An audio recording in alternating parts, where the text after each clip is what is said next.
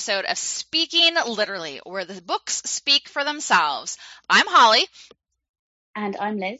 And we're just going to jump right into a whole lot of bookish buzz. There's quite a lot of news going on that we've kind of uncovered in the last couple of weeks since our last episode. So first of all, Goodreads Choice Awards 2021 is about to commence. The initial information, I know, this is an annual award that they do every year. And there's multiple different categories, I believe. But the initial information is currently up on Goodreads right now, and you can always see the 2020 book winners. But you can see the information and the initial books that are up right now. You can look at them. Write-in nominations can be made during the first week of voting. So if there's a book that you like that you want to kind of write in a nomination for, you can do that the first week of voting, which starts at the end of the month. Now, this is open to any book published in the United States between November 17th, 2020 and November 17th, 2021. So you can look at some of those books that were published at the end of 2020. And it appears that the opening round of voting will begin at the end of October on about October 27th. So you have a couple weeks to kind of get into Goodreads while you're updating your challenges to kind of see what those initial books are that are kind of making that preview list. What else is going on? This one, I think if anything, I was going to say about the Goodreads awards, this is probably one of the most realistic sort of views of what is the best book according to the public, because all the other kind of panels are all made up of specialist sort of judges and authors. So it's not really the public opinion, but this is. So it's really good to see that it's become quite a big thing over the years, and that we actually get a better idea of what the public like the most. I agree. And I even went through and I already kind of clicked on, added my little votes to the list of books that are up there already. So it's kind of cool already to see how many books are being liked by, the book community. Oh, definitely. And I will definitely be voting. Absolutely. So in other news, in September, so last month, a first edition of Mary Shelley's Frankenstein sold for a whopping $1.17 million, which is about £856,000. And this broke the auction record for a book written by a woman. Now that is absolutely amazing. It's crazy. It's insane, isn't it? Absolutely insane. Yeah. That's a lot of money just to start with, but for a first edition of Mary Shelley's book, Frankenstein's a good book, don't get me wrong, but that's just crazy. But I think that there's probably a lot of other books that have sold, first editions for more than that. And, for them to even say when, you look up this information that they make a big deal about the fact that it's a book written by a woman. So it's good to see that, again, that women authors, are making their move, hopefully, and are going to, definitely. Yeah. When we get into our meat of our show today, a lot of our books that we're going to be talking about, I'm sorry to say, a lot of them are written by women. So, so there you have it. Definitely. All right. In other news, if you are a fan of Crescent City, you are going to be super excited because book 2, called House of Sky and Breath, is set to be released in February on the 15th next year. So just a couple months away. We got about 4 or 5 months, and then book 2 will be out and in your hands. I haven't read that one yet, have you? I have not. I haven't. It's on my to-be-read list, and I see that it's very popular among a lot of people, so I need to get to it. Yeah, I've got so many by the author I haven't read though, so it's going to take me a while. Yeah, exactly. Okay, so in other news, Richard Osman's second book, The Man Who Died Twice, this is amazing. I was completely shocked by this, and I've read it in the news as well. It's become one of the fastest selling books since records began. So since they started tracking this information, it sold 114,404 copies in the first 3 days it was released. That's just outstanding. That's crazy. But here's my, I don't know, one thing I don't understand, and maybe it's I don't understand math and how things are tracked, but if it's one of the fastest selling books with that many copies, why is it not like listed on the New York Times bestseller list for the week? Because isn't that based on number of copies sold? That is true. Is it not on the charts? Nope. When did it came out quite recently, didn't it? Oh, I suppose it came out about a week ago. Okay, so maybe it'll be next week that it'll be on the list. Yeah, maybe we'll see it number one in the one. But I guess, is this worldwide or is this just America? I believe it was worldwide, wasn't it? I believe so. Yeah. That's a good question. We'll have to do some research before our next episode. Because I saw the news. I saw the news on an English site as well, on a UK site. So if you saw an American site, it must be worldwide. Yeah, it's got to be worldwide. Oh my God! Congratulations, Richard. Jeez. Yeah, I know. That is such a big achievement. I haven't read the first one either. I need to read that. That's meant to be really good. I have so many books on my to-be read list. I don't know how I'm ever going to get through them all. Have you got that book? Exactly. So another kudos and congratulations out to Australian author Laura Jean McKay. She won the Arthur C. Clarke Award, which is a prestigious science fiction award for her book, The Animals in That Country. So awesome job for that. But here's a fun fact about that. The Animals in That Country is the same title of a poem written by Margaret Atwood. And I'm sure you've heard of Margaret Atwood. She's the author of The Handmaid's Tale. But Margaret Atwood, won the very first Arthur C. Clarke Award for The Handmaid's Tale. So it's interesting. They both won the same award, and Margaret had a poem, with the same title. So I thought that was kind of cool. So, congratulations to Laura Jean McKay, and I guess congratulations for Margaret Atwood for winning the first of those awards. Definitely setting the standard. I'm setting the bar high. Exactly. Margaret Atwood being the first winner. Mm-hmm. Big boots to fill there. Exactly. Okay, so let's move on to the next section, where we will be talking about book to movie adaptations. Now, a lot of these are coming out in the next few months, and some we've kind of heard about in the news recently or in kind of recent past. So first off, the one that I'm actually really quite excited about is this month, so October 21st, to the theatres is going to be Dune, which is the Frank Herbert novel. Now, we were actually just talking about this before we went live, and the casting is just superb for this. I can't wait. Amazing cast. It's going to be fantastic. Oh, the cast looks great. The action looks great. Everything about this movie looks great. Oh, it really does. And I kind of feel like I need to read the book first, but at the same time, I really just want to go and see the film because it's such a big book. I don't even read it in time. I know, because then I'm worried, if because it's a series, so I'm worried that I'm gonna then need to read the entire series, and but I do know that the book series is a very popular series. I see I see it a lot. So that's exciting. I definitely have that. And I think my kids want to see it too, so I have an excuse now to read it before or to watch it before I read the books. I'm doing it for the needs of my children. Another movie that's coming out is Kristen Hanna's The Nightingale, and I know that a lot of people really, really enjoy that book by her. That's coming out around the holidays. It's due to be released in theaters on December 21st. And it's starring Dakota and Elle Fanning. So Dakota Fanning, a lot of people know, and she's been in a lot of movies. But she and her sister are going to be playing sisters in The Nightingale. So that's kind of cool really casting. Yeah. I mean, Dakota hasn't been around for a long time. Not since Twilight, really. Right. Her career did kind of take a big dip after Twilight. Mm-hmm. So it's exciting to see her work on a new project and with her sister as well. Exactly. That's really look forward to it. I haven't read the book, but again, it's always been one that I've been curious about, but I just haven't got around to it. Mm-hmm.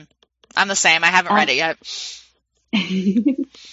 the next book to movie adaptation is actually one by Taylor Jenkins Reid. So we've spoken about her quite a few times. I read the Daisy Jones and the Six, and Holly read The Seven Deaths of Evelyn Hugo. Am I right? Seven Husbands. The Seven Husbands of Evelyn Hugo. That's the one.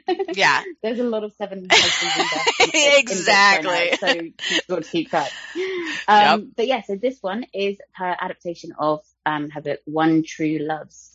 And that's scheduled for a 2022 release. So you've got a little bit longer to wait for this one. There's no exact date set as of yet. But yeah, that's really exciting. I mean, Taylor Jenkins Reid is a very good writer. So another author I really want to read a bit more of, especially her new one, Malibu Rising. I've heard a lot of good things about. I agree.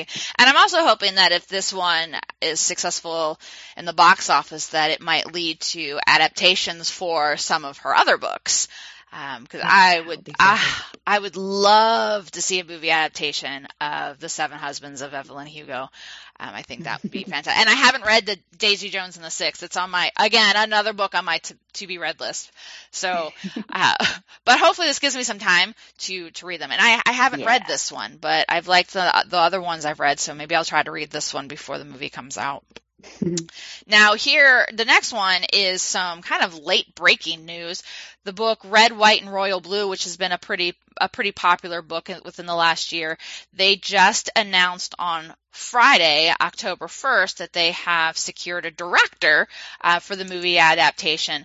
Now there's no confirmed release date yet. It's still just listed as in production. Obviously they just got a director, so they haven't been able to start filming it yet. But the adaptation is going to be directed by Matthew Lopez, who was the first Latin playwright to win a Tony for Best Play.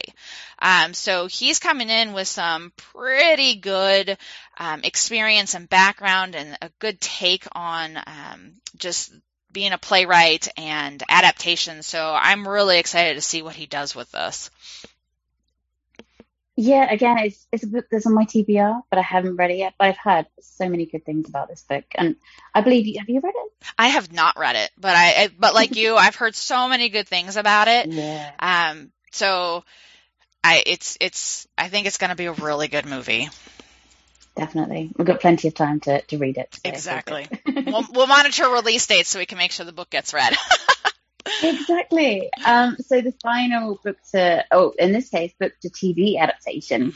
This was released back in March, but it hasn't been kind of widely spread news. But Hulu has announced that they will be adapting ACOTAR series, so A Court of Thorns and Roses series, by Sarah J. Maas into a TV series. So that's really exciting. And it's going to be one of the co-creators is actually the one of the creators of Outlander, which is another very good TV series I was just talking to Holly about, because of a certain main actor.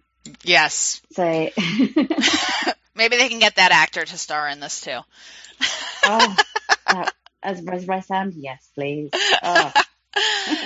And I think we could bulk out a bit. Yeah. And I think this is going to be one of the most popular out of all of the other ones that we've mentioned. I think this one might be the one that has the biggest, fan base kind of behind. Oh, yeah. So many people have read and have loved the series. Now I know we both have read this series. Out of the list, this is the one that we have actually read. And I've read half.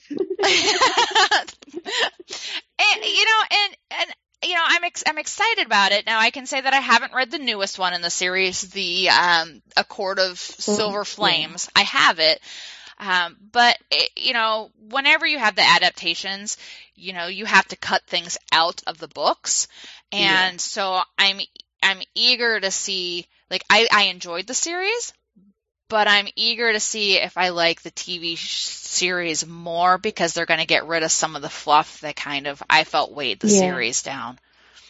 I think the good thing about TV series is it means that they don't have to take out as much as they would have to for a film. So that gives them a chance to really develop the characters, develop the setting. So you can just add in so much more to a TV series. So that's quite exciting that they're doing that rather than a film. I've only read the first two in ACOTAR, but I'm enjoying them. I've just got so many series I'm trying to get through. So we'll get to that one again soon. Well, at least you read the first two, so you know what's going on. Exactly. Yeah. So the last little thing is just, where our books are on the bestseller list. Like, what are people reading? We mentioned in our last episode about Where the Crawdads Sing and Midnight Library were some of the books that were on the list the longest. They are still hanging in there, even 4 weeks later since our September episode. So you still have Where the Crawdads Sing sitting at 147 weeks. And obviously I had my lesson last time on the difference between weeks and days in a year. So I am confident now in saying that we're now pushing about 3 years for Where the Crawdads Sing to be on this list, which is kind of crazy. Yeah, just crazy. It's crazy. Absolutely crazy that it's been that high up for almost 3 years. But at the same time, it was brilliant writing, absolutely stunning writing. And it's obviously being helped right now because of all the news coming out about the film, which, again, I'm also really excited for, especially obviously from last month's announcement that it would be Daisy Ridley. So that's really good. That's exciting. And then Midnight Library is also still on. It's sitting at 43 weeks, so it's approaching a year on the list. So that's kind of cool.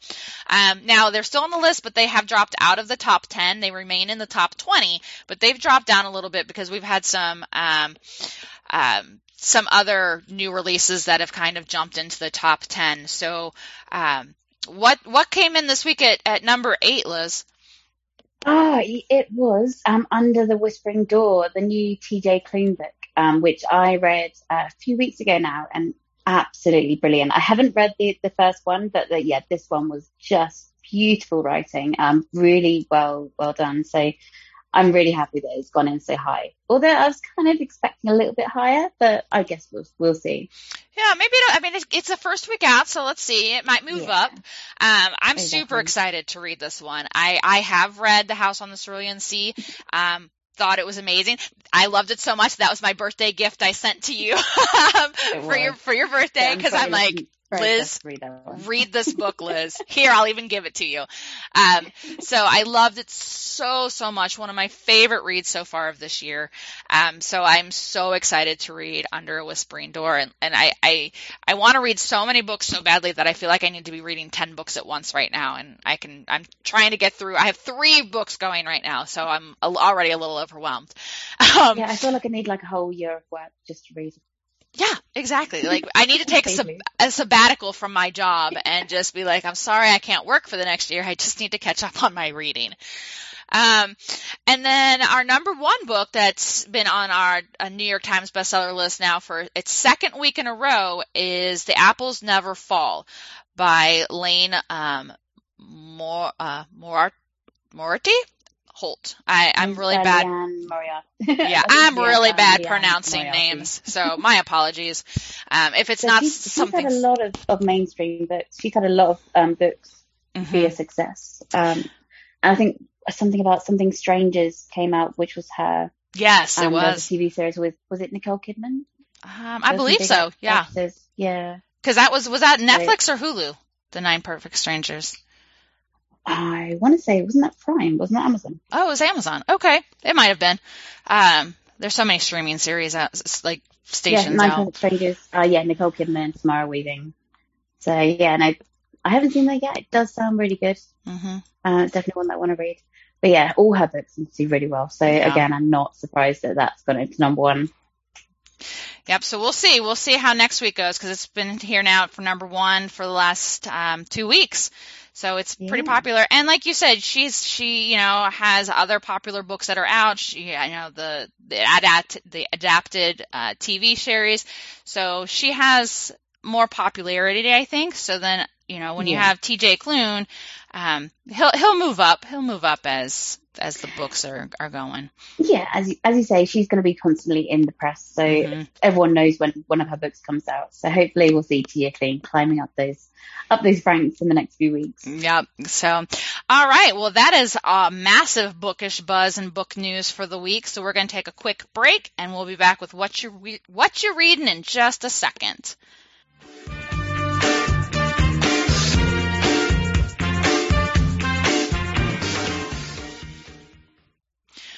All right. What, Liz, have you been reading for the month of September? Talk to me. What have you read? Yeah, so I had quite a big reading month this month. I read in total 10 books. Woof. So it's a pretty big one. Yeah, I didn't have a life, but there are quite a few serious ones. So I'm not going to talk about those. We'll leave those for the main part of our show. But the ones I will mention, first of all, obviously one of the big ones that me and Holly both read together as a buddy read, C.T. Ortega's new book, One Will Die, which I really enjoyed. I thought it was, again, superb writing, really good character development. It's about these two boys.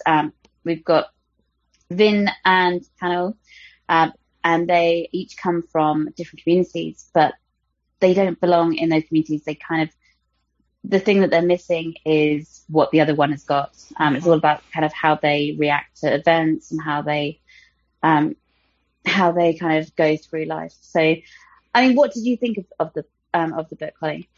I absolutely love it. And C.T. Ortega is a newer indie author. This is his third book in a very short period of time, and he's so devoted to writing and getting his stories out there. And he has his Warfare of the Gods series, which is where his other two books are, and this is a different piece of that. But I like that there was still some connection. It's still kind of the same world that the Warfare of the Gods takes place in, just a different focus. But like you said, between the two boys and just what they have to overcome and what they go through, and really, it's in some ways very much a coming of age type book where they have to accept and realize who they are and what they want out of life. And, no spoilers, but the title kind of gives away what's going to happen. And it's, you go into it knowing what's going to happen, but you just don't know who. So as the characters are developing and you're beginning to grow fond of them and, connect with them, it's tough because, the end is very, very powerful, but it approaches so many powerful themes of effects of war and family, and just, it's really powerful. And, I think that as an author, C.T. Ortega is just getting better. The more he writes, he's refining his style.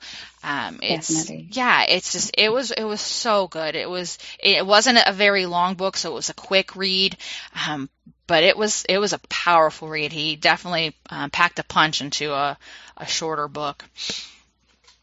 No, definitely, I agree with you. I mean, he reminds me of kind of Leigh Bardugo in the sense that as each book went along, you could feel the writing mature, and you could feel that Leigh Bardugo was really kind of getting into the Grishaverse novels and really kind of perfecting her technique, and it feels like that with C.T. Ortega.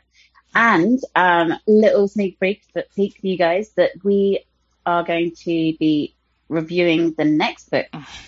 He's approached us, so the next one is very similar to One Will Die, so it's still along the same lines. This one is going to be called One Must Die. Mm-hmm. So again, no spoilers, but you know what's going to happen. Yep. And I believe that one is basically an Egyptian.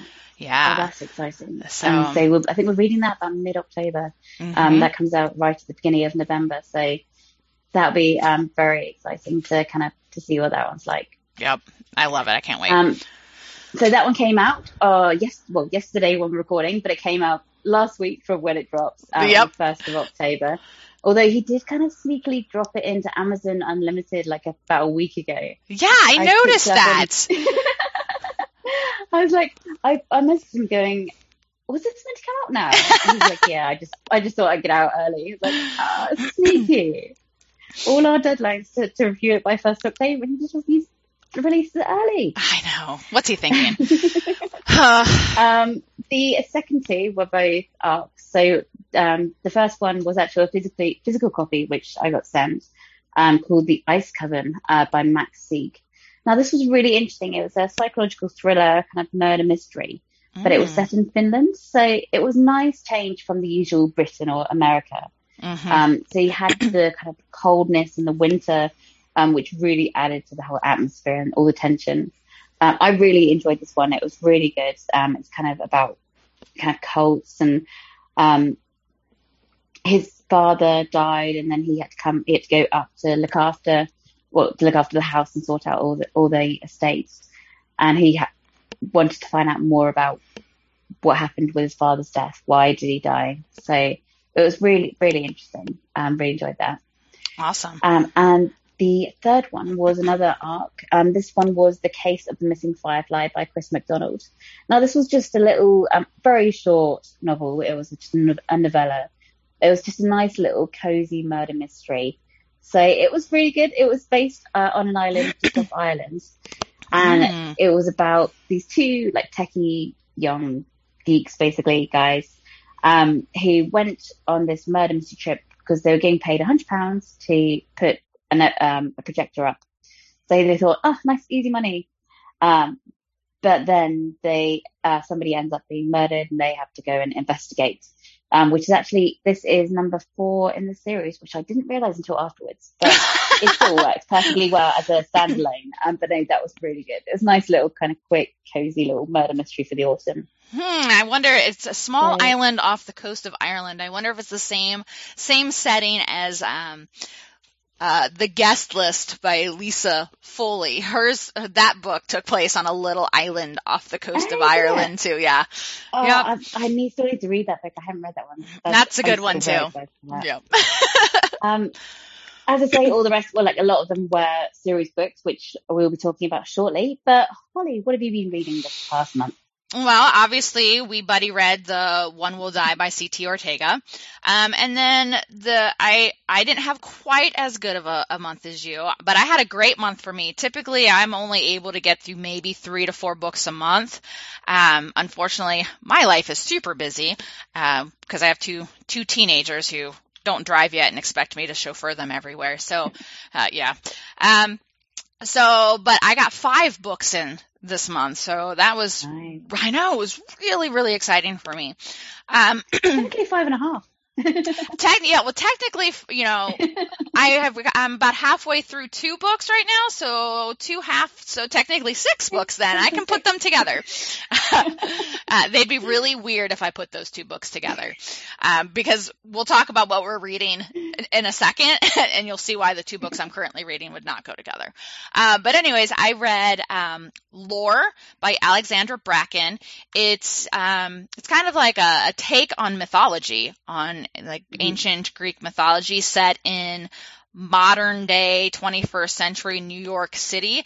It's a really, really cool concept, about like every 7 years they have this event that takes place for 7 days where members of the bloodline of these ancient mythological families who are still living. They're normal people like us, but they just kind of have descended from the bloodlines of these gods, have the ability to hunt the gods. So the gods for these 7 days kind of take mortal form, and it becomes this kind of chase around New York City and Manhattan, these hunters trying to kill the gods, because if a hunter, because they have the bloodline, are able to kill one of the gods, then obviously the god dies, but the hunter then absorbs the god's power and in essence becomes that god reborn.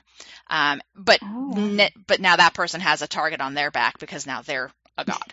But it was really cool because it's about a girl. Her name is Lore, and she has tried to hide. Like she wants to remove herself from this. Like she comes from a bloodline, but she doesn't want to be part of it anymore, and she's dragged back into it for some certain circumstances. It was a really good book. I did struggle a little bit with really connecting with the characters. So, and characters are a big thing for me when I read. And so the fact that I didn't connect as well as I normally want to still made the book good, but it wasn't exactly what I was hoping it to be in the end. But I would still recommend it. It's a good book, especially if you like mythology. It's really cool. Yeah, I've got that one on my bookshelf. Had it for a little while, so another one that I need to get to at some point. Yeah, it's definitely worth the read, and it didn't take me very long because it was another one. It's kind of long, but it was another one that didn't have a lot of just unnecessary fluff. There was a couple points where I'm like, but it moved beyond it pretty quickly, so it wasn't an issue. Okay. But there's definitely a lot going on in it. Nice. But then the other book, probably my favorite read of the month, is the first book of a series, The Inheritance Games by Jennifer Lynn Barnes. So good, so good. And the sequel, The Hawthorne Legacy, just came out in September. I think it actually came out right after our last episode dropped. Yeah, I think you mentioned in the last podcast. Yeah. That did sound really interesting. That's definitely one that I would quite like to look into. Yeah, it's so good. And I know we talked about it because I was in the middle of reading it up for our last episode. But now that I'm done with it, like if you like puzzles, like it's a mystery because you're trying to figure out why she has this inheritance and from somebody she doesn't know, but it's a puzzle. It's kind of like a young adult modernized Da Vinci Code where there's like clues everywhere and you're trying to put the pieces together and there's all these other people that are involved and you're trying to figure out, like, do they have good intentions? Are they, not so good intentions? It's just, and you just get hooked, and it's just so fast paced and it's just so good. Oh, nice. Yeah. All right. So that is what we've been reading this past month. But the question is, what are we currently reading? So, Holly, you can go first. What are you currently reading this month? So currently, you and I don't know if you're aware of this, Liz, but you and I are actually doing a buddy read right now of Serpent and Dove. I can't talk this morning. Serpent and Dove. And this has I think been on our to be read list for quite some time. Yeah. And we knew we were going to be talking about series today, and this is obviously the first book of a series. And we're like, well, we didn't finish it. We haven't finished it yet, everybody. I will say, Liz, you're further ahead than I am. But I am past the halfway mark, and it's really, really good. Now, it's so good. Yeah, like where I couldn't connect with the characters and lore, I love these characters. Now, Liz, if you remember when we first started reading, I did express my concern about our main character because Lou, because I was worried that she was just going to be another stereotypical young adult fantasy character who was just like all the other ones. And I'm like, and so at the I thought, we both thought exactly the same thing, that you're just going to be your stereotypical, arrogant, kind of badass woman. But no, she is so much more. She is so complex. All the characters have multiple layers. It's just such a refreshing change to find how so many kind of depths to the characters. And we both know that Reed is hiding something. Oh, yeah. Reed is hiding something. The Archbishop, I think, is going to become like the next Darkling or Voldemort. I just think there's something more like the Darkling, because Voldemort we all knew from the beginning was bad, but the Darkling was kind of like we didn't really know at the beginning he was going to be bad. Sorry if you're reading Shadow and Bone for the first time.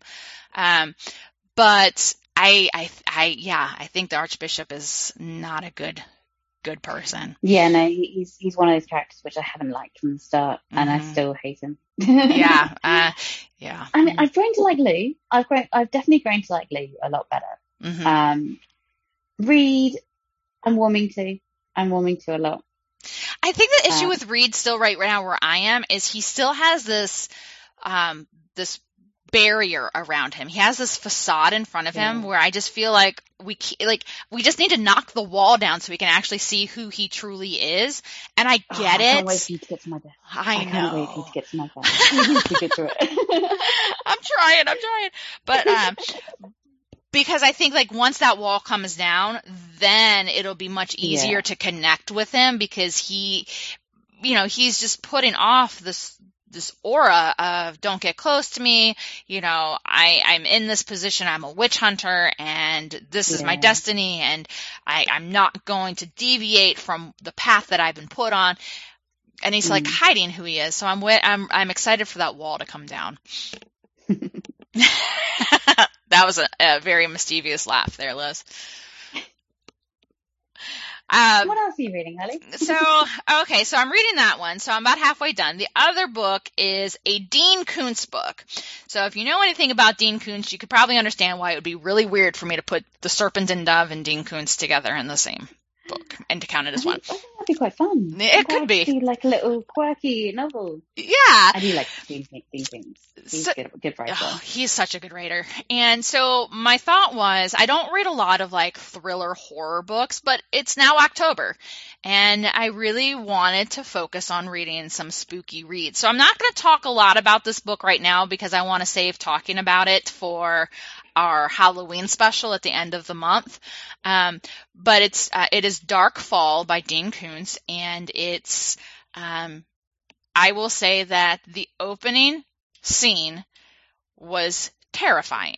I think it is every, childhood fear, come to life. And, it's just, I don't know, the kind of books I like kind of creepy, paranormal kind of books. Like monsters don't really scare me. Like Jason and Friday the 13th, that doesn't really scare me. Like I want to be like scared with things that you can't see coming, you can't control, that you don't know when it's going to come out, and there's like some other force behind it. That stuff scares me. So this book isn't really scary, but it's creepy, and that's what I'm liking about it. But that's all I'll say for the time being. So you'll have to come back to our next episode to hear more about it. And then I am reading an arc that it's a witchy. It's about witches. So I'm going to save talking about that until our Halloween special as well. So it's a really fun, kind of more laid back, humorous, not serious, more like a hocus pocus feel to it, but it's fun. What are you reading? So, as you guys already know, I'm reading Serpent and Dove. That I'm almost to the end. I've got to the point, saying to Holly, I've got to the point where you just can't stop reading it. It gets so, I can't say anything, but it gets so exciting. When you get to a certain point, and I'm pretty sure I'm probably going to finish it today because I don't want to stop reading it. Other than that, I've been so hooked on this one. I haven't really been reading any arcs. However, I have started an audiobook yesterday, and it is Sandman Act 1 by Neil Gaiman. Now, I've read a few of his graphic novels to go with this. I think I've read the first 3 so far. And I thought that it's got a brilliant cast, so I really wanted to have a listen. It's got James McAvoy, Kat Dennings, Taron Egerton. It's got Andy Serkis, Michael Sheen. So it's got some really big names who are voicing it. So so I thought I'd give it a go. But I've only just started it. But no, so far it's really good. As I said, I know the story already. It's DC, it's DC's creation. Written by Neil Gaiman, and it's also coming out as a TV series. Hopefully this year. We haven't got a date yet for it on Netflix. If you haven't seen it, I really told Holly to do this. Check out the trailer on YouTube because it just looks amazing, and the story itself is really, really good. It's got kind of Lucifer in it. It's got a character who you might know, Constantine. And there's he's in it. So it's about the Prince of Dreams. So it's dark, but it is good. That sounds amazing. So yeah, that's all I'm reading at the moment. But obviously, as soon as I'm finished with this, I will be getting on with my horror and thriller books for the month. That's right. So talking of, I was just going to say, speaking of the books that we're reading and have read and our never-ending, always growing list of to-be-read books, there's 4 books that are coming out in the next 2 weeks, which is just going to make our list longer. Yeah, definitely. I completely agree there. So the first one is The Gilded Cage by Lynette Noni. Now this is the second in the series. The first one is called The Prison Healer, which both myself and Holly have on our shelves. Still haven't read it yet. Nope. We have said that one day we will do a buddy read of it. We will get round to it. We will. We will one day. Maybe November. Maybe. But that comes out in the UK. It comes out October 7th, so only a few days after this episode drops. Mm-hmm. And America, you've got to wait a little bit longer. It comes out on October 12th. Yeah, that's going to be super exciting. And speaking of that, all 4 of the books that we're talking about are parts of a series. Look at that. The second book that's coming out is Aristotle and Dante Dive into the Waters of the World.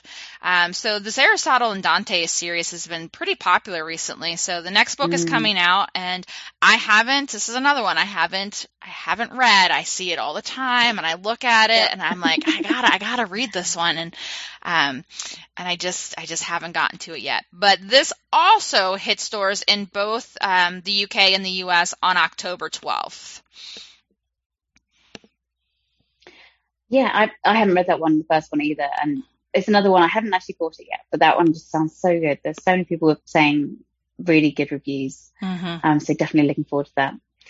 Now, the next one that's coming out, this is the second in the series, and it is called Kingdom of the Cursed. And the first one was Kingdom of the Wicked, I believe. Yep. I haven't read it again. Nope, me neither. I really want to get. This one is one I'm going to probably get seeing the first one of it, because on Waterstone's website, which is a British bookseller, they have a beautiful copy. It's a paperback and has pink sprayed edges. It just looks amazing. I feel like I have to get it. So, do they ship internationally? Because I would love that copy. You know what? I'm sure they do, because Sienna gets Waterstone's books delivered to Canada. So, well, there you go. Canada, then they're sure to do America. Sure. They've also got a really nice edition of the new one as well, from what I remember. Mm-hmm. So yeah, that comes out. That comes out both in the UK and the US again on October 5th. So the day after this episode drops. So go to the store and buy it tomorrow. Exactly. For sure. And then read it. We will read it vicariously through everybody else until we get to it ourselves. Yeah. All right. The last one that we kind of picked up on that's being released in the next couple weeks is a new series by Jennifer Armentrout. And if you don't know who Jennifer Armentrout is, then you obviously haven't read From Blood and Ash, and I don't know then what you were waiting for. But this is a book that's going to be called A Shadow in the Ember. It is Flesh and Fire book number 1. So she is releasing another series. So it's going to be exciting to see where this series takes us. I mean, we're already anticipating book 4 of From Blood and Ash coming out in the spring. So Jennifer Armentrout, man, she's making a name for herself right now. And the good news is, because it's the first in a series, we don't have to feel guilty about not having read a previous one. Because it's the one. That's right. There is no other one to read yet. Yeah. So, which just means like in a couple months when we're having a conversation, we'll be like, I feel so bad I haven't read it yet. And when does that come out? It comes out on October 19th in both the UK and the US. So nice, and not long to go. No, about middle of the month. A big month for series. Yeah. A bad month for people's bank balances. Exactly.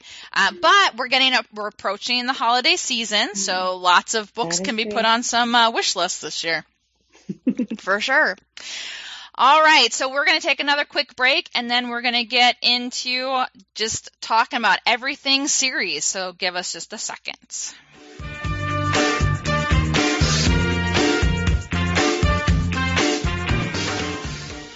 All right, and we're back. So the last couple of weeks, we've had the pleasure of welcoming in some authors for this segment of our show. This week, we are going to kind of talk a little bit about series and just the fact that there are so many series out there and people love them. But what is it, Liz, that makes you like series in the first place? I mean, you have some people who are team standalone books and don't really like series. And then you have people who would much rather read series forever than a standalone book. So what is it about a series that attracts you to them? I think it's if the writing is really good, you don't want to see it end after one book. You just want to find out more about the characters, about what happens to them. Like, for example, obviously we'll talk about some of them, but like Racial Burst with the massive open world. If that had just been one book, it wouldn't have done so as well. You wouldn't have time to develop the characters, to learn more about them. So by having a series, it just opens up so much of a bigger world for us to dive into. I guess that's kind of especially for fantasy, that's my kind of reason for loving series so much. And I agree with you, because you have so much time and page space with the series that you can fully develop a whole world, and you don't have to like give away everything about a character in the first like couple chapters. Like you can do twists, and you can save secrets, and just really make a world that you can escape in. And like you said, I agree, and I think you see it so much in the fantasy series. And I would go so far as to say even in the sci-fi series, like those type of futuristic or space worlds and environments, can really be developed and really, created. And I love always being able to go back and escape the real world into these these fictitious worlds. And I think about like when the Harry Potter series ended and everyone's like, what do we do now? It's like, because it just becomes so much part of, of us. Like we absorb it. Yeah, I think that's the only downside to series, that you become so attached to the characters when you know it's the last book. You just are so much sadder than you would be on just a standalone novel, because you've grown with these characters. You've read along with the characters and learnt more about them for so long. Like Harry Potter, we were reading them for 10 years worth of reading. Yeah. So that was like 10 years of our childhood. Exactly. And suddenly it came to an end. It's like, what next? I know. Oh my gosh. What are we going to do now? But then thankfully with Harry Potter, at least it stretched out a little bit, because we then had the movies. So exactly. Yeah. So I mean, I do enjoy a good standalone as long as it has closure. And I think that's the big piece between the difference of a book that's part of a series and a standalone, is with a series, you don't have necessarily closure at the end of a book. You might come to a good breaking point, or there might be a cliffhanger. But with standalones, there's that closure. It's over. It's done with. Okay, no more. And I almost think it's almost easier to move on and forget about a standalone book, because like we just talked about Harry Potter. Like Harry Potter hasn't, that series has been done for years now, and we're still like, Harry Potter's over. So yeah. So I'm assuming then that you were reading series even as a kid. Oh, definitely. I mean, some of my favorite series, one of the main ones was Animal Arc, which was, as you can probably guess from the title, stories about animals. I was a massive animal person as a kid. So they did things like puppies in the pantry and kittens in the kitchen. So it's just really cute little series. And another one is, this was more kind of when I was in my teenage years, Confessions of Georgia Nicholson, which you may know because the first one was Angus Thongs and Full Frontal Snogging, which was made into a film. Oh. It was just like your typical kind of teenage kind of coming of age and sexual tension and all that. So that's just a nice little fun one. The next one is also one that I know that you share as well. So what were your favorite series as a kid? So one of mine, like one of the first series I really remember getting into was like when I was in middle school, and it was the Babysitters Club. The original Babysitters Club. Like they are kind of re-releasing them now, but they're almost like the comic book books. So they almost look more like manga than the original like chapters. So I loved the Babysitters Club. Had them all. One of my very first series I got into, and then right around the same time, a little bit later, is the one that we share. and it's Sweet Valley High. Now I also read Sweet Valley Twins, which is the younger version of it.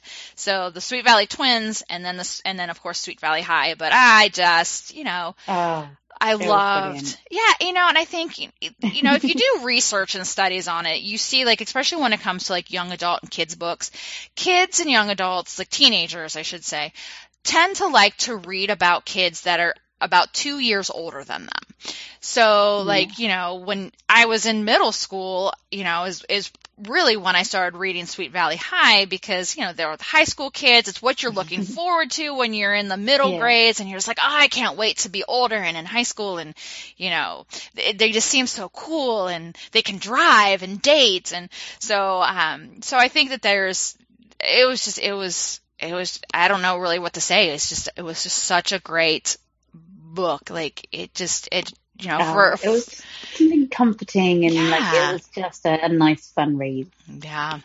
And it's funny, like when you talked about Animal Arc, it made me think about a series that my daughter read when she was probably like in second grade, but it's called The Critters Club.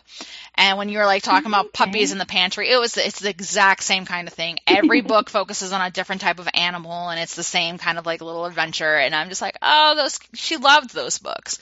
So, but do you think about it, like, as series as kids, I don't think it changes. Like, we were interested in animals when we were young. Kids are still interested in animals. We read Sweet Valley High because we were fascinated by the older teenagers when we were young teenagers. It's no different now. The storylines and things that are included, like with technology, has changed. But at the end of the day, we're still looking for the same things, I think, out of books that we did when we were kids. Yeah, definitely. Completely agree. So let's go into the main discussion on series. When I will make it easier, we're going to break it down by genre. Okay. So the first one is fantasy. And now, obviously, there are so many fantasy series out there. So it was difficult to kind of pick a few, but we did narrow it down to just a few options. Now, the first one is ACOTAR.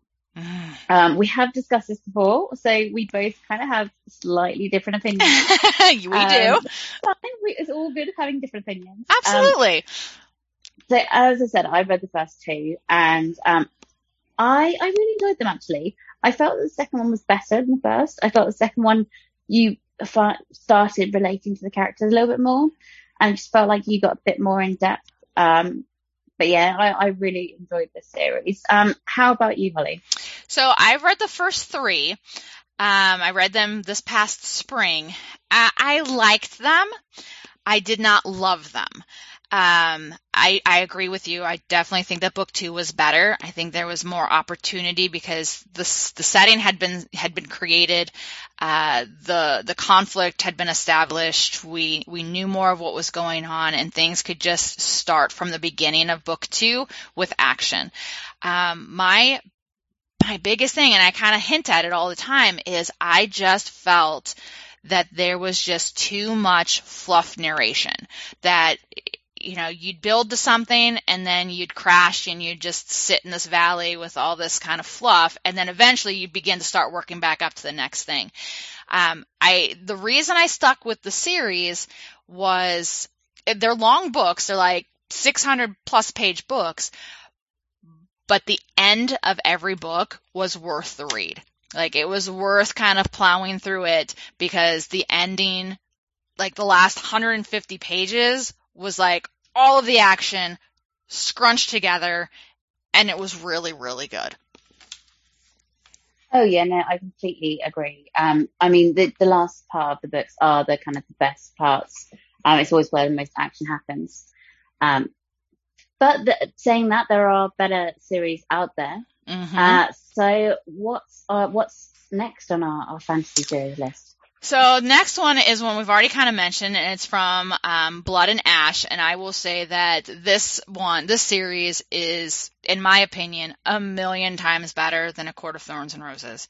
I absolutely adore this series. Like, just from the very beginning, I connected with Poppy and Hawk, and Victor, her guard, and it's just, and then this, like, I read book 1 and book 2, like, back to back. Like, I finished book 1 and I couldn't wait to read book 2. And then I finished book 2 about 3 weeks before book 3 was released. And it's like, I felt like I cried myself to sleep every night for 3 weeks, because it's like, I could not wait to get, book 3, because it was just so good. And as soon as I pre-ordered it, as soon as I got it, I like stopped reading whatever else I was reading, and I binged it. And it's just like, it doesn't disappoint. It's just like, you're continually on this high. There's not that fluff narration to fill it. So even though they're long books as well, like, it was just continual on your toes.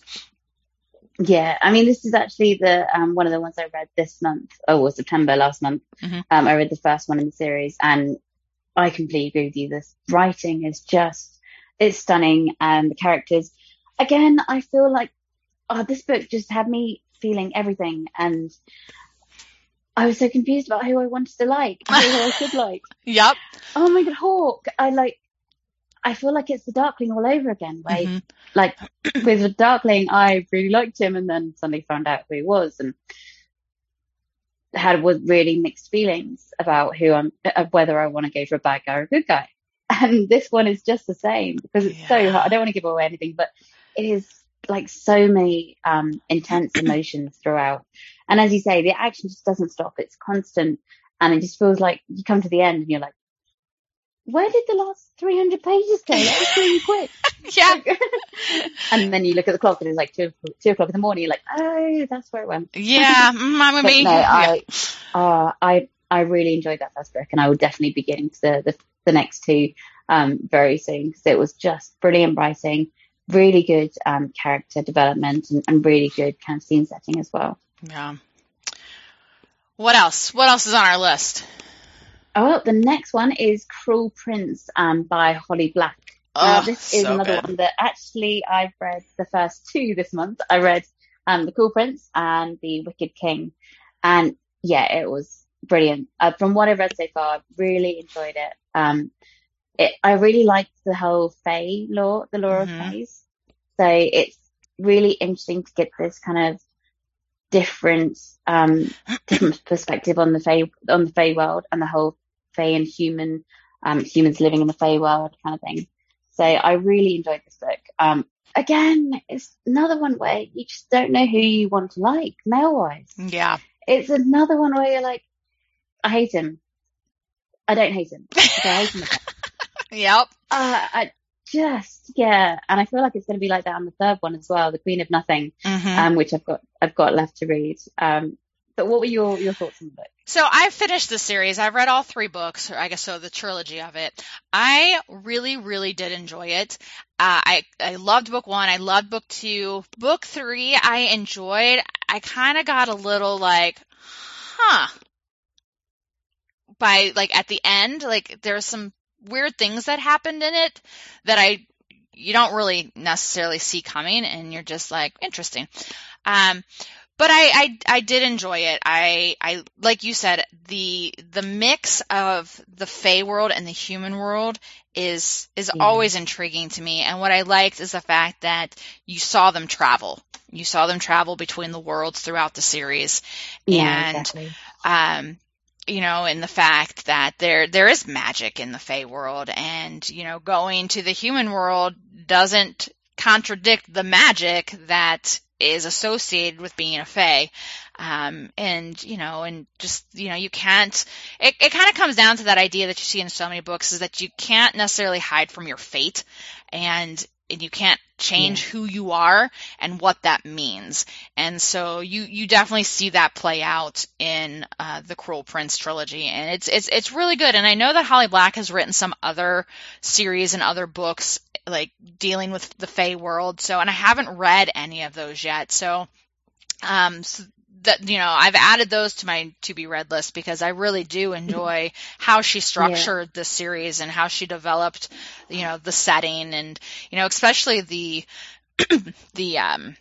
water world, and like the mer people, in that Oh, the experience. mer people were just terrifying. I know. Jesus. So I've never seen mer people portrayed so scarily. right? That should have been one of our October spooky reads.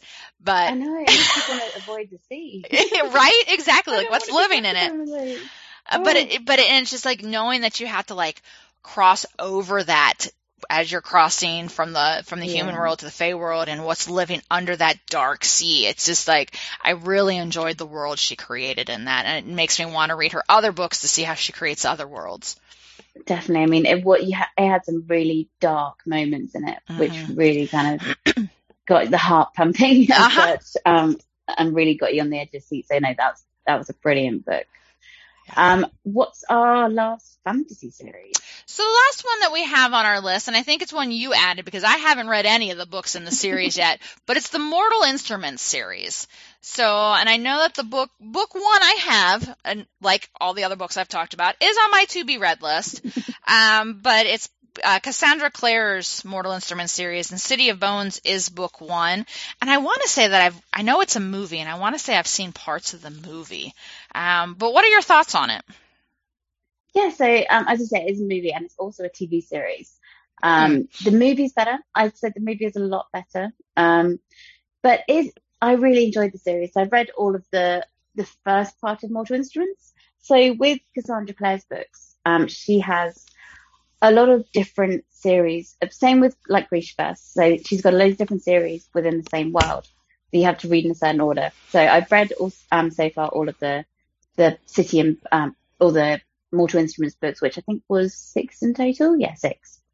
I thought they were really good. It was all about these shadow hunters who hunt down basically dark forces. So this could be vampires, this could be werewolves, this could be fae. So it's really nice to they combine all the different supernatural elements into this world, as well as talking about the shadow hunter world. Alongside just the normal world as well. So it's really interesting. It's your typical kind of girl who doesn't know she's special until events happen, like we've seen before in a lot of supernatural books. But it's fascinating. The world creation especially, I really enjoyed the way that the setting was described. Really kind of gave you these amazing, fantastical worlds, especially the Shadowhunter world. It really brought it to life. But yeah, would definitely recommend that. That's awesome. Yeah, I'll eventually get to it. So let's move on to some sci-fi books. So there's again, we identified kind of 4 seemingly popular books, at least popular for us. But one is Ready Player One. And that came out a while ago. It was recently turned into a movie, which I will say was really good. The only thing that I was bummed about is how much they had to cut out from the book to the movie. And then, of course, we had, I believe at the end of last year, 2020, Ready Player 2 came out. And what a great spin on technology and virtual reality gaming. But definitely, and again, it's like, it's kind of like a puzzle, and I love the puzzle books, kind of like the Inheritance games. This is definitely another puzzle. There's lots of clues, and they have to figure it out, and it's a race and a contest. And, but I think my favorite part, and Liz, I'm a little older than you, but my absolute favorite aspect of Ready Player One was the 80s, all of the 80s references and the art, like the little, Atari games that they played and the music that was played. And it, like, for me, it was like reminiscing of my very young childhood. No, I loved it because I'm a big gamer. So the whole concept, first of all, I want to live in the Oasis. Oh, yeah. It sounds just amazing. But no, I actually, that book and that film actually encouraged me to watch quite a few of the 80s films that I hadn't seen, like the 13 Candles? 11 Candles? Yeah, 13 Candles. I saw that. And then I've watched The Breakfast Club, which I hadn't seen before. God, the classic. If you haven't watched The Breakfast Club, you are missing out. But yeah, it made me watch all these films, which is pretty cool. No, I loved all the 80s setting. It's always such a great setting for the 80s. And yeah, I mean, in a way, I was sad about the how much they changed in the film Mm-hmm.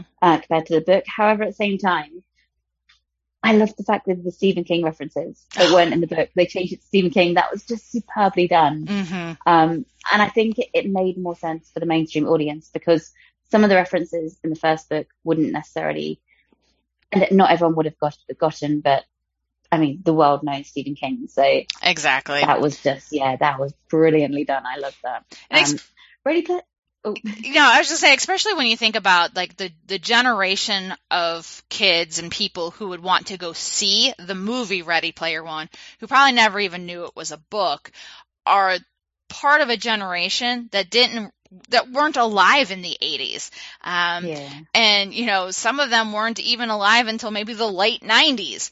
And so they had to do something. And like you said, I think they did just a phenomenal job of making it accessible, making the 80s accessible to a mainstream crowd that didn't experience it one-on-one. Now, Ready Player 2, I don't think was as good as Ready Player One.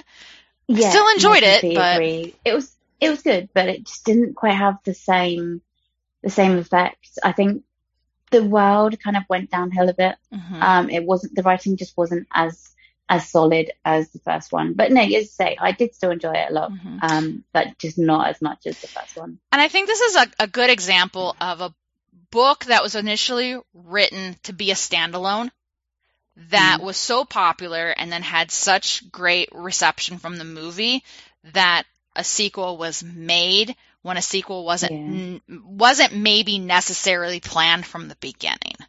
And I think that might be why it didn't live up to the hype of the first one. All right. Well, that if they change it into a film as well, I would be very happy with that. Oh, absolutely. I would happily go watch Ready Player 2 at the theater. And I would totally go see it. I'd spend my $15 or however much it costs now to go see it. But what's interesting about this concept of virtual reality, and I think as our technology and our society continues to grow and develop, we'll see more books that are taking into account our current society. Just like I think in the next, 2 years, we're probably going to see a lot more books coming out that deal with concepts dealing with like pandemics and things like that. Because we write about what we know and we write about what's going on. And, how can you not, how can you ignore what's been going on for almost the last 2 years now with the pandemic and how it's changed our world? Like we're just going to see it a lot more. But the same thing with the technology and virtual reality. Like there are other series, more young adult series, but the Otherworld series is very much just like this. It's again another virtual reality world where the teenagers though are going into it and they're doing the same thing they have to figure out what's going on and solve it. And it's a 3-book series, trilogy as well. And it's really good as, it's just a little different. But it's the same concept of that virtual reality. What's next on our sci-fi list? So the next one is one of your ones. I haven't read any of these, although they are one of the ones on my TBR. Just because they sound really fascinating. I've heard a lot about them. And that is the Illuminae files. Are they Illuminae files? Yeah. Illuminae files, rather. Yep. So, tell us about it. This series is probably one of my favorite sci-fi series, and it's a trilogy. Most of these series we call series, but a lot of them are just trilogies. But and I actually did an audiobook before I ever saw the physical copy of the book. And the audio is probably the best audiobook I've ever read. It has a full cast, so it has like multiple people. It has sound effects, it has music, like it's like watching a movie without the screen. And it was just so good. But then you put a really innovative, creative plot on it. And the books, like book 1 has specific characters.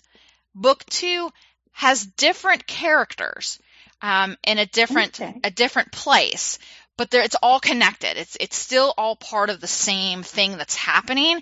It's just you have these 2 groups of people in these 2 different places experiencing different things that are all related. And then book 3 brings everyone together to wrap it up. So it's really cool.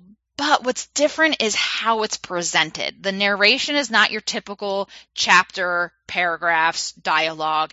It is literally like it sounds, it's Illuminae files. So in essence, the whole series is about going back and creating documents, creating files, because they're trying to prove something. So in order to prove something, you have to have all your evidence.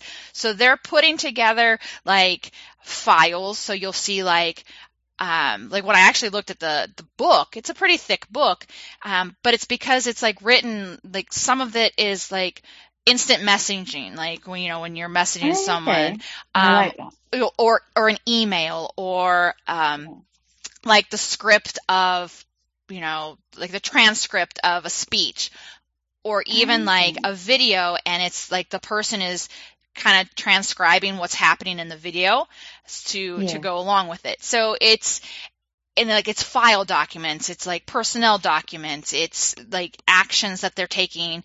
And so it's so different. And it's just how it goes through, and you have this, this AI that becomes like, it's like it manifests into like a real feeling kind of entity, which, is kind of against what AI is. And so you have this crazy Aiden AI character in there as well that kind of carries throughout. But it's really, really unique. And, it starts, on a planet that gets attacked, and then they're traveling through space. That's, trying to escape. That's book 1. Book 2 is taking place on the space station that the spaceship is trying to get to. And you see what's happening there. And then at the end, the third book is really the culmination of why they're trying to get these files put together and the outcome of the files. Okay. That sounds really fascinating. Yeah. Definitely. That is on my TBR already. So yeah, I will definitely get around to reading it. Along with it. So next up is one that we've actually both not read, so this is going to be quite a short one. And we've already discussed it. Obviously, it's about to be made. Well, it's about to come out in as a film adaptation, and that is Dune. Dune. I never know how to pronounce it. I think it's Dune, by Frank Herbert. Mm-hmm. And this is a trilogy again, I believe. I don't even know that. I'm looking it up as we speak, so I will be able to tell you. I think it might actually be like 8 books. Yeah, it looks like it's 8 books. Oh, wow.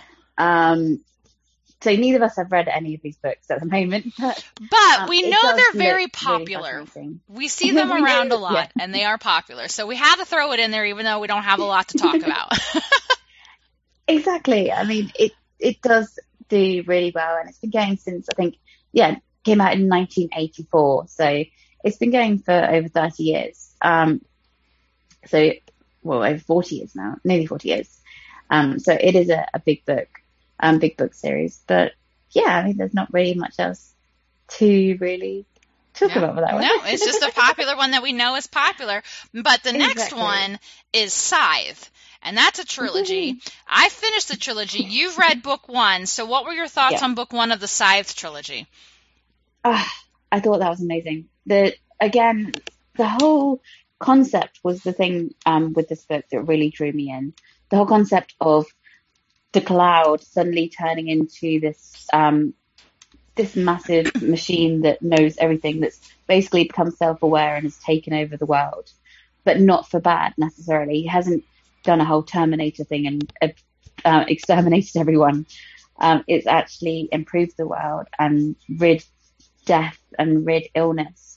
I thought that was really fascinating, and I think, scarily enough, it kind of feels like that could actually happen one day, because the cloud carries so much data about everything and anything. I mean, who knows? I know. But yeah, I love the concept of this one, and I'm looking forward to the next 2 books in the series. What were your thoughts on it? I agree. I love the series. It took some interesting turns that you're not expecting as you move through book 2 and book 3. And, it really does show that, the Thunderhead, which is the cloud in this book, really has thought, which is kind of interesting because it's an AI, but has thought things through and has made some concessions and has made some,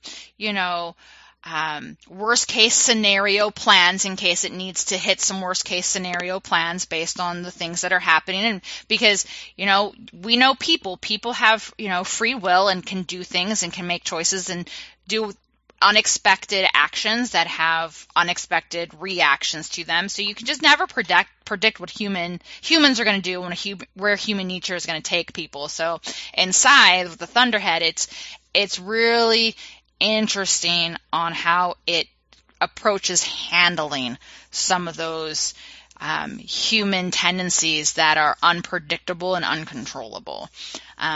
But in the end, like you said, it's something that's definitely still far-fetched, but not so far-fetched that you couldn't potentially see something happening in the future. Like when you're talking about the cloud, like where we live, we're about to start construction in our area on 2 huge Microsoft plants. One is going to be, an actual Microsoft, like, building, warehouse kind of thing. But the other one is going to be purely a cloud. Like, it's a cloud facility where they'll keep all the machines. And so there was we got information about how this building is going to be built, because in my mind, I view it almost as like a nuclear power plant, which we have on the other side of town. Yeah. We're surrounded by things. And so with the nuclear power plant, every now and then you can see the steam coming off of it, as they're cooling the reactors, because it would be really bad for us in my neighborhood if they did not do that. But it's almost in essence the same thing that we've learned about with the cloud, the Microsoft Cloud data facility that they're going to build, is that they have to cool the technology, because the machines get so hot. And so there's concern about, we live in the desert, so we don't have a lot of water, but that's how they're planning on cooling these things, is with water. So there was a lot of debate in the community as far as water shortages and how they're getting this water. So it's kind of like we're getting our own Thunderhead down the road from us. So it sounds like it. Yeah, it's such a good creative series. Yeah, brilliant concept. So the next series we're going on to is romance. This will be a pretty quick section here. Yeah, this is a pretty fast one. Holly put this one on here, and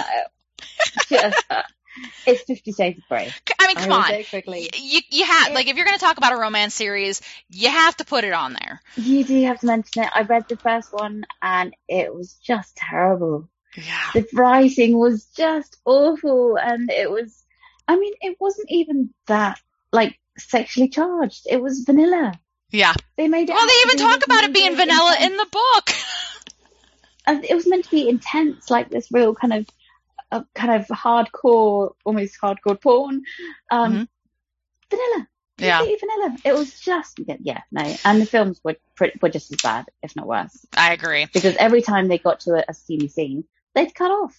Yeah. You didn't even get to see any steamy scene. And watching Jamie Dornan would have been amazing. I'm sorry. Jamie Dornan's pretty hot. But they didn't. They just skipped off as soon as it started getting steamy, which was just terrible. Yeah. Yeah, no. And I believe you actually tortured yourself through all 3, didn't you? I did torture myself through all 3 of them. And the funny thing is my husband bought me the books, and I don't even have them anymore. I must have donated them. And usually I keep books, so that should tell you something. But he bought them for me when I was home on maternity leave with my daughter. So I'll put that out into the world, because I thought it was really funny. And because he knows I like to read, but he actually asked people at work what would be a good book for him to buy me for me to read while I was at home with my daughter.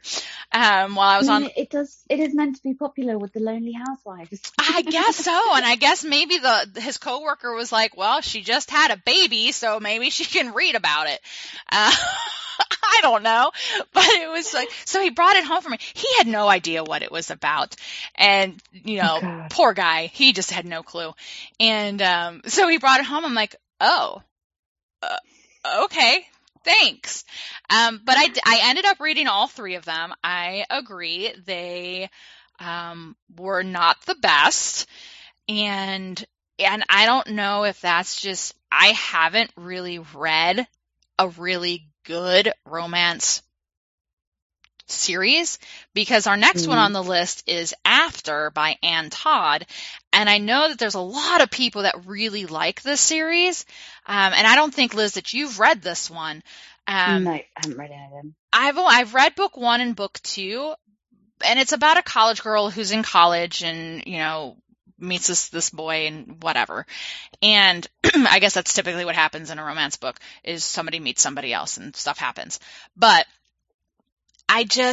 it was another book where I couldn't connect to the characters. I thought that the girl in the book was she's so naive and so immature, and she irritated me, and just like, it's almost like another unhealthy relationship. Like, it was just like, why do you keep kind of going back to him? Why do you keep, and it'd be different if they were like actually trying to solve the problem and work through the problem and better themselves so that their relationship can become healthy, but nothing changes. Nope. So no, it does. What about Bridgerton? I haven't ever read or seen anything with Bridgerton. I have read the first one. So Bridgerton is by an author called Julia Quinn. I believe the first one's called The Duke and I. I read it after watching the first season, which first season is on Netflix, so I would recommend it. It's really interesting because it's kind of like a modern take on a period drama.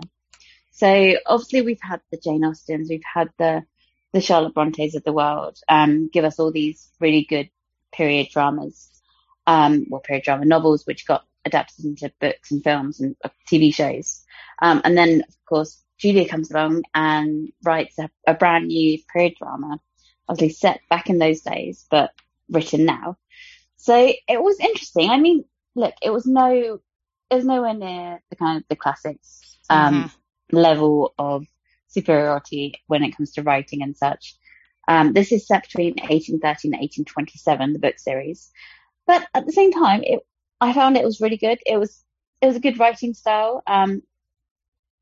Again, the main character in Bridgerton TV series is pretty good looking. So it always helps. It does. I mean, it's got to help. Like in a TV series, then, especially when it comes to romance, you just can't enjoy it if they're not good looking. I 100% agree with you.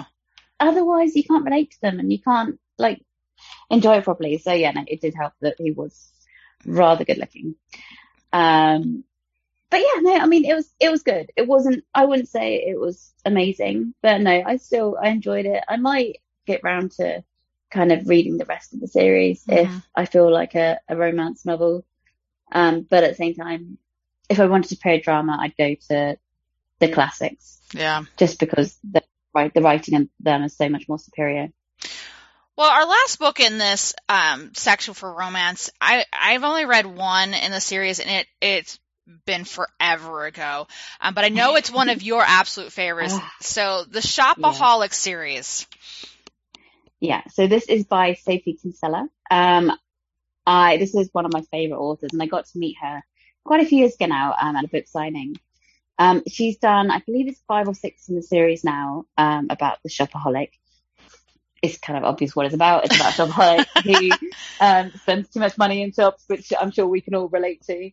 Hers is generally on clothes and books, and not books, clothes and bags and scarves and things. It's all about her life and kind of what happens during her life. It's just a nice little fun, cozy kind of contemporary romance novel series.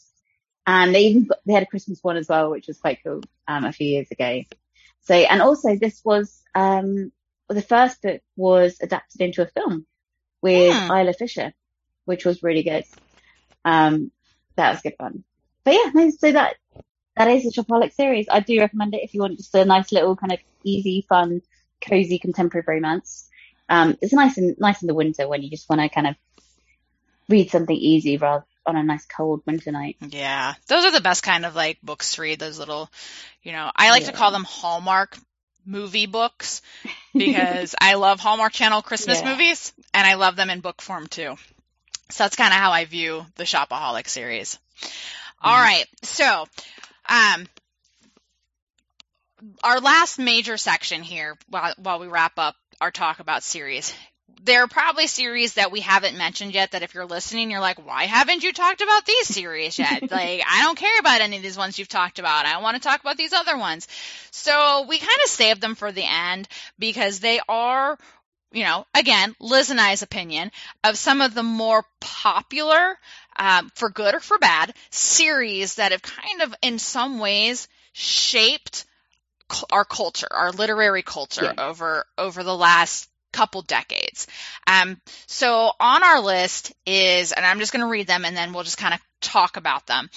But obviously one we've mentioned a couple times already, you cannot think about series and our literary world without talking about Harry Potter by J.K. Rowling. I'm sorry. Yeah. Like, I know there's controversy around her, but this will probably forever be powerful, powerful series. And then, of course, we have Hunger Games by Suzanne Collins. Again, it's just so good. And then our third one is, of course, the Grishaverse. So you have Six of Crows and Shadow and Bone.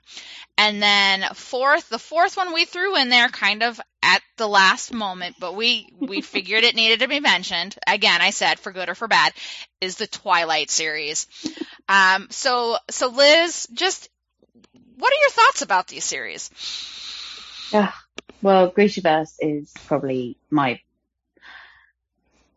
probably say it's my most favorite fantasy series. Obviously, Harry Potter is fantasy as well, but I would say it's very closely tied, Grishaverse and Harry Potter, because Grishaverse was I've read them all in the last 18 months, and I just fell in love with all the characters and with the world.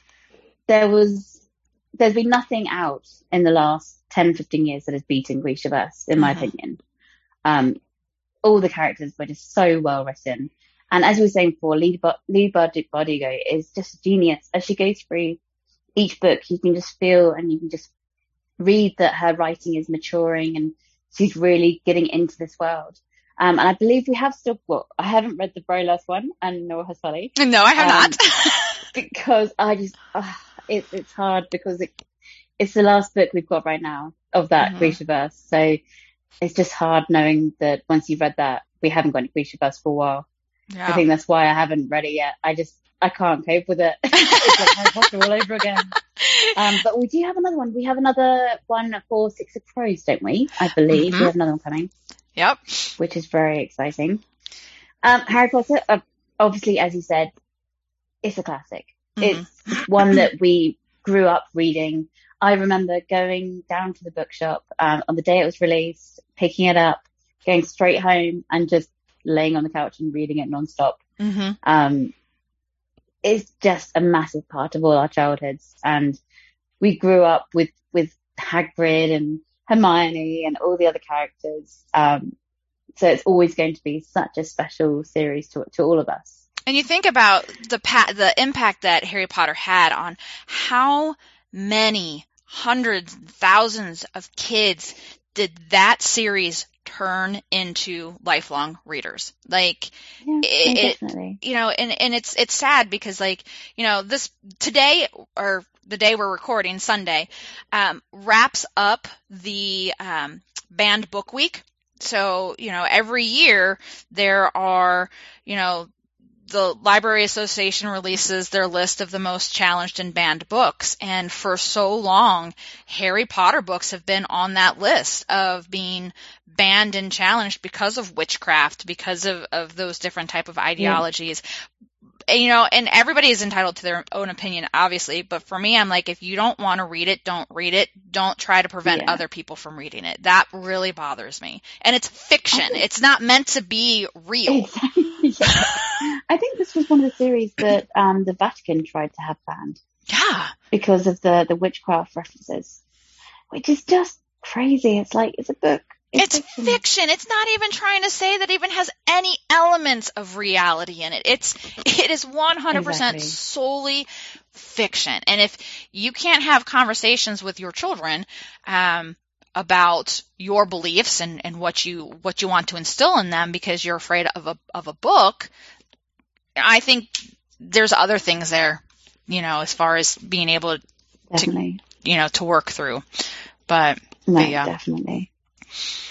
Hunger Games, another great series. I've actually read the prequel to it that came out a few years ago now. Mm-hmm. The Tale of Songbirds and Snakes. The ballad of snakes, songbirds and snakes, or mm-hmm. snakes and songbirds. Yeah. That was really good. I love the little nod to kind of the main series of the book. Mm-hmm. I do hope that they bring that to a film as well, to adapt it into a film. Yeah. But that was another one where kind of it was very much we grew up to some extent with it. Mm-hmm. It was kind of more late teenage years, but it was still one of these ones where you couldn't wait for the next book to come out. Mm-hmm. So that was, yeah.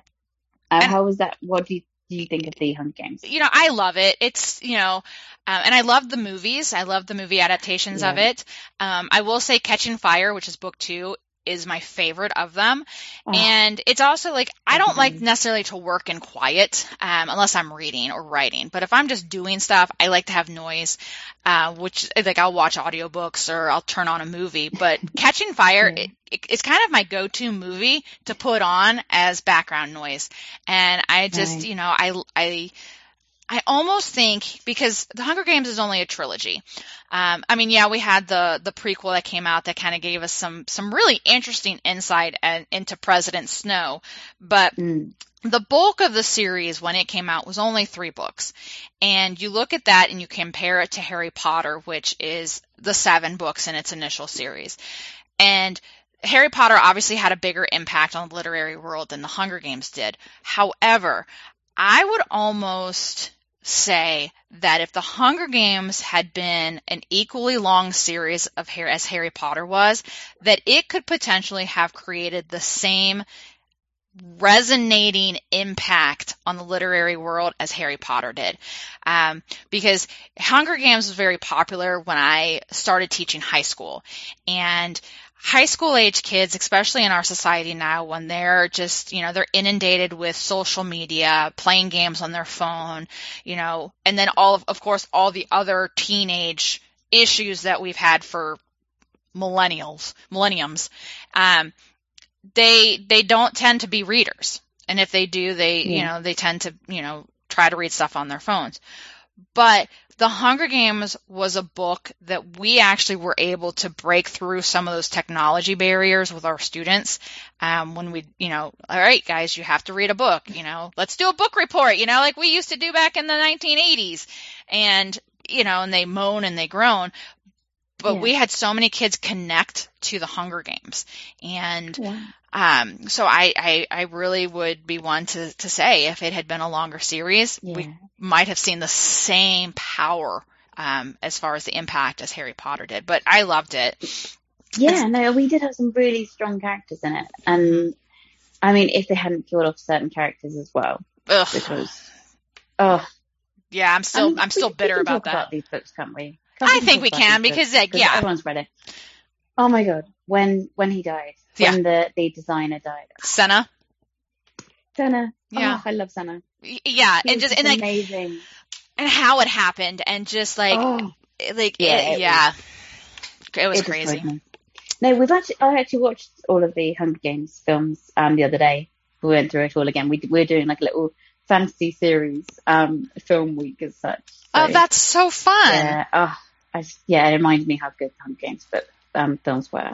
Yeah, so good. So good. And then Twilight, I don't think we need to talk much about.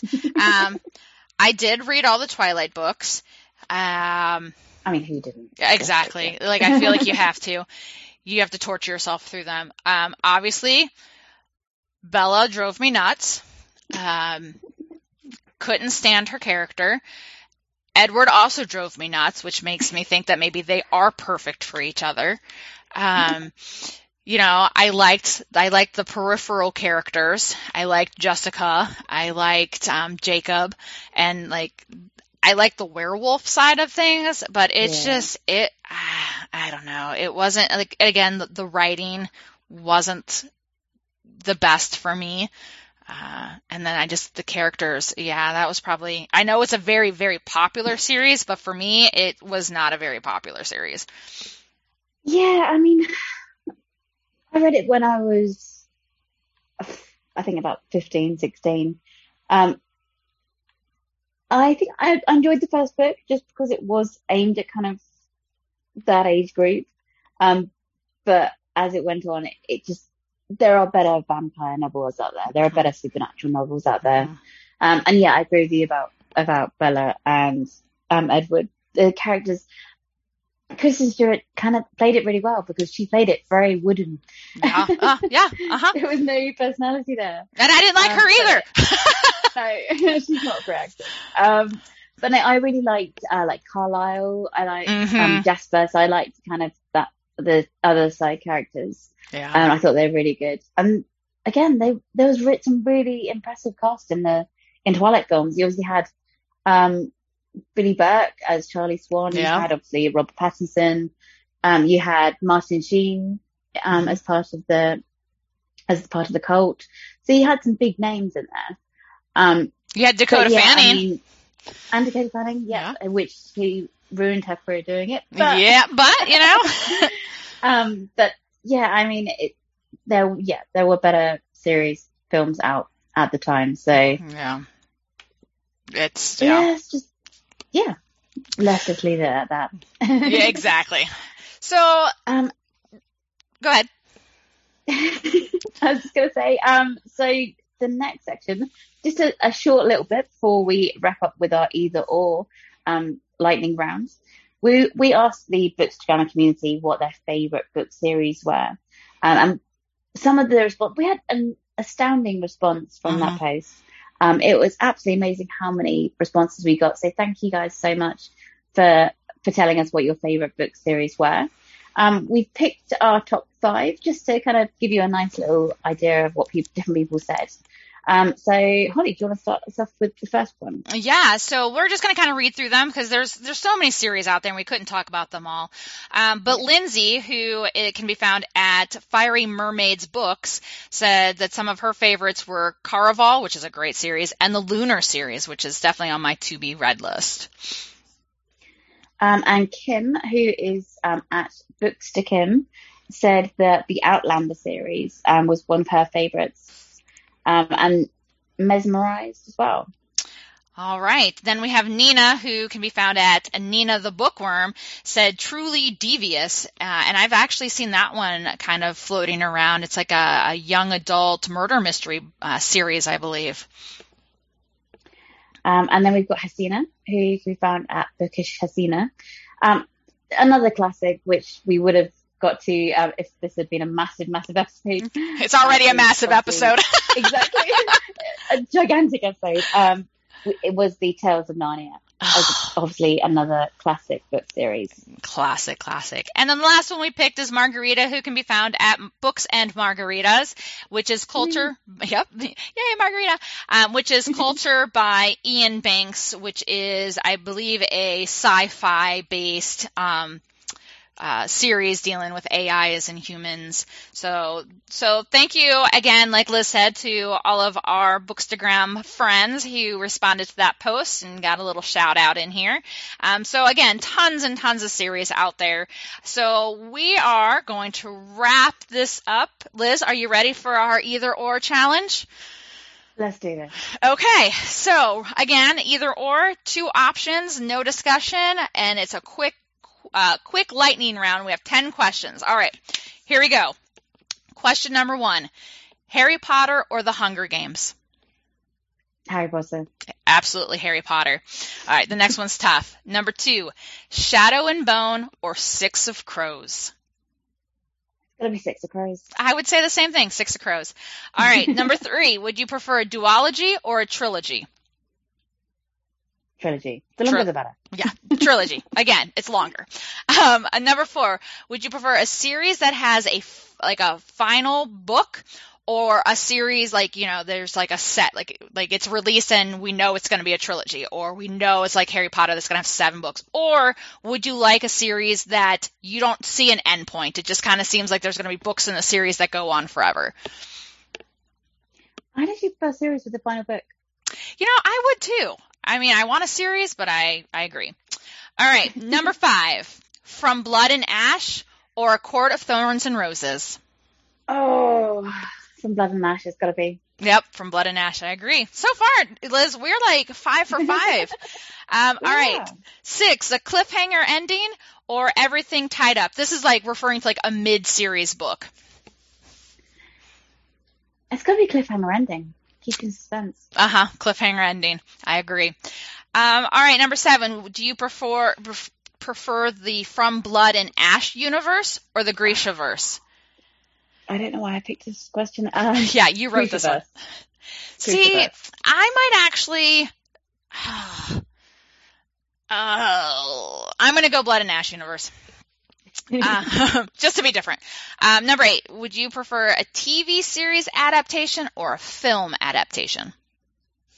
TV series. I think I'd go film. I'm still not even through with Shadow and Bone series yet.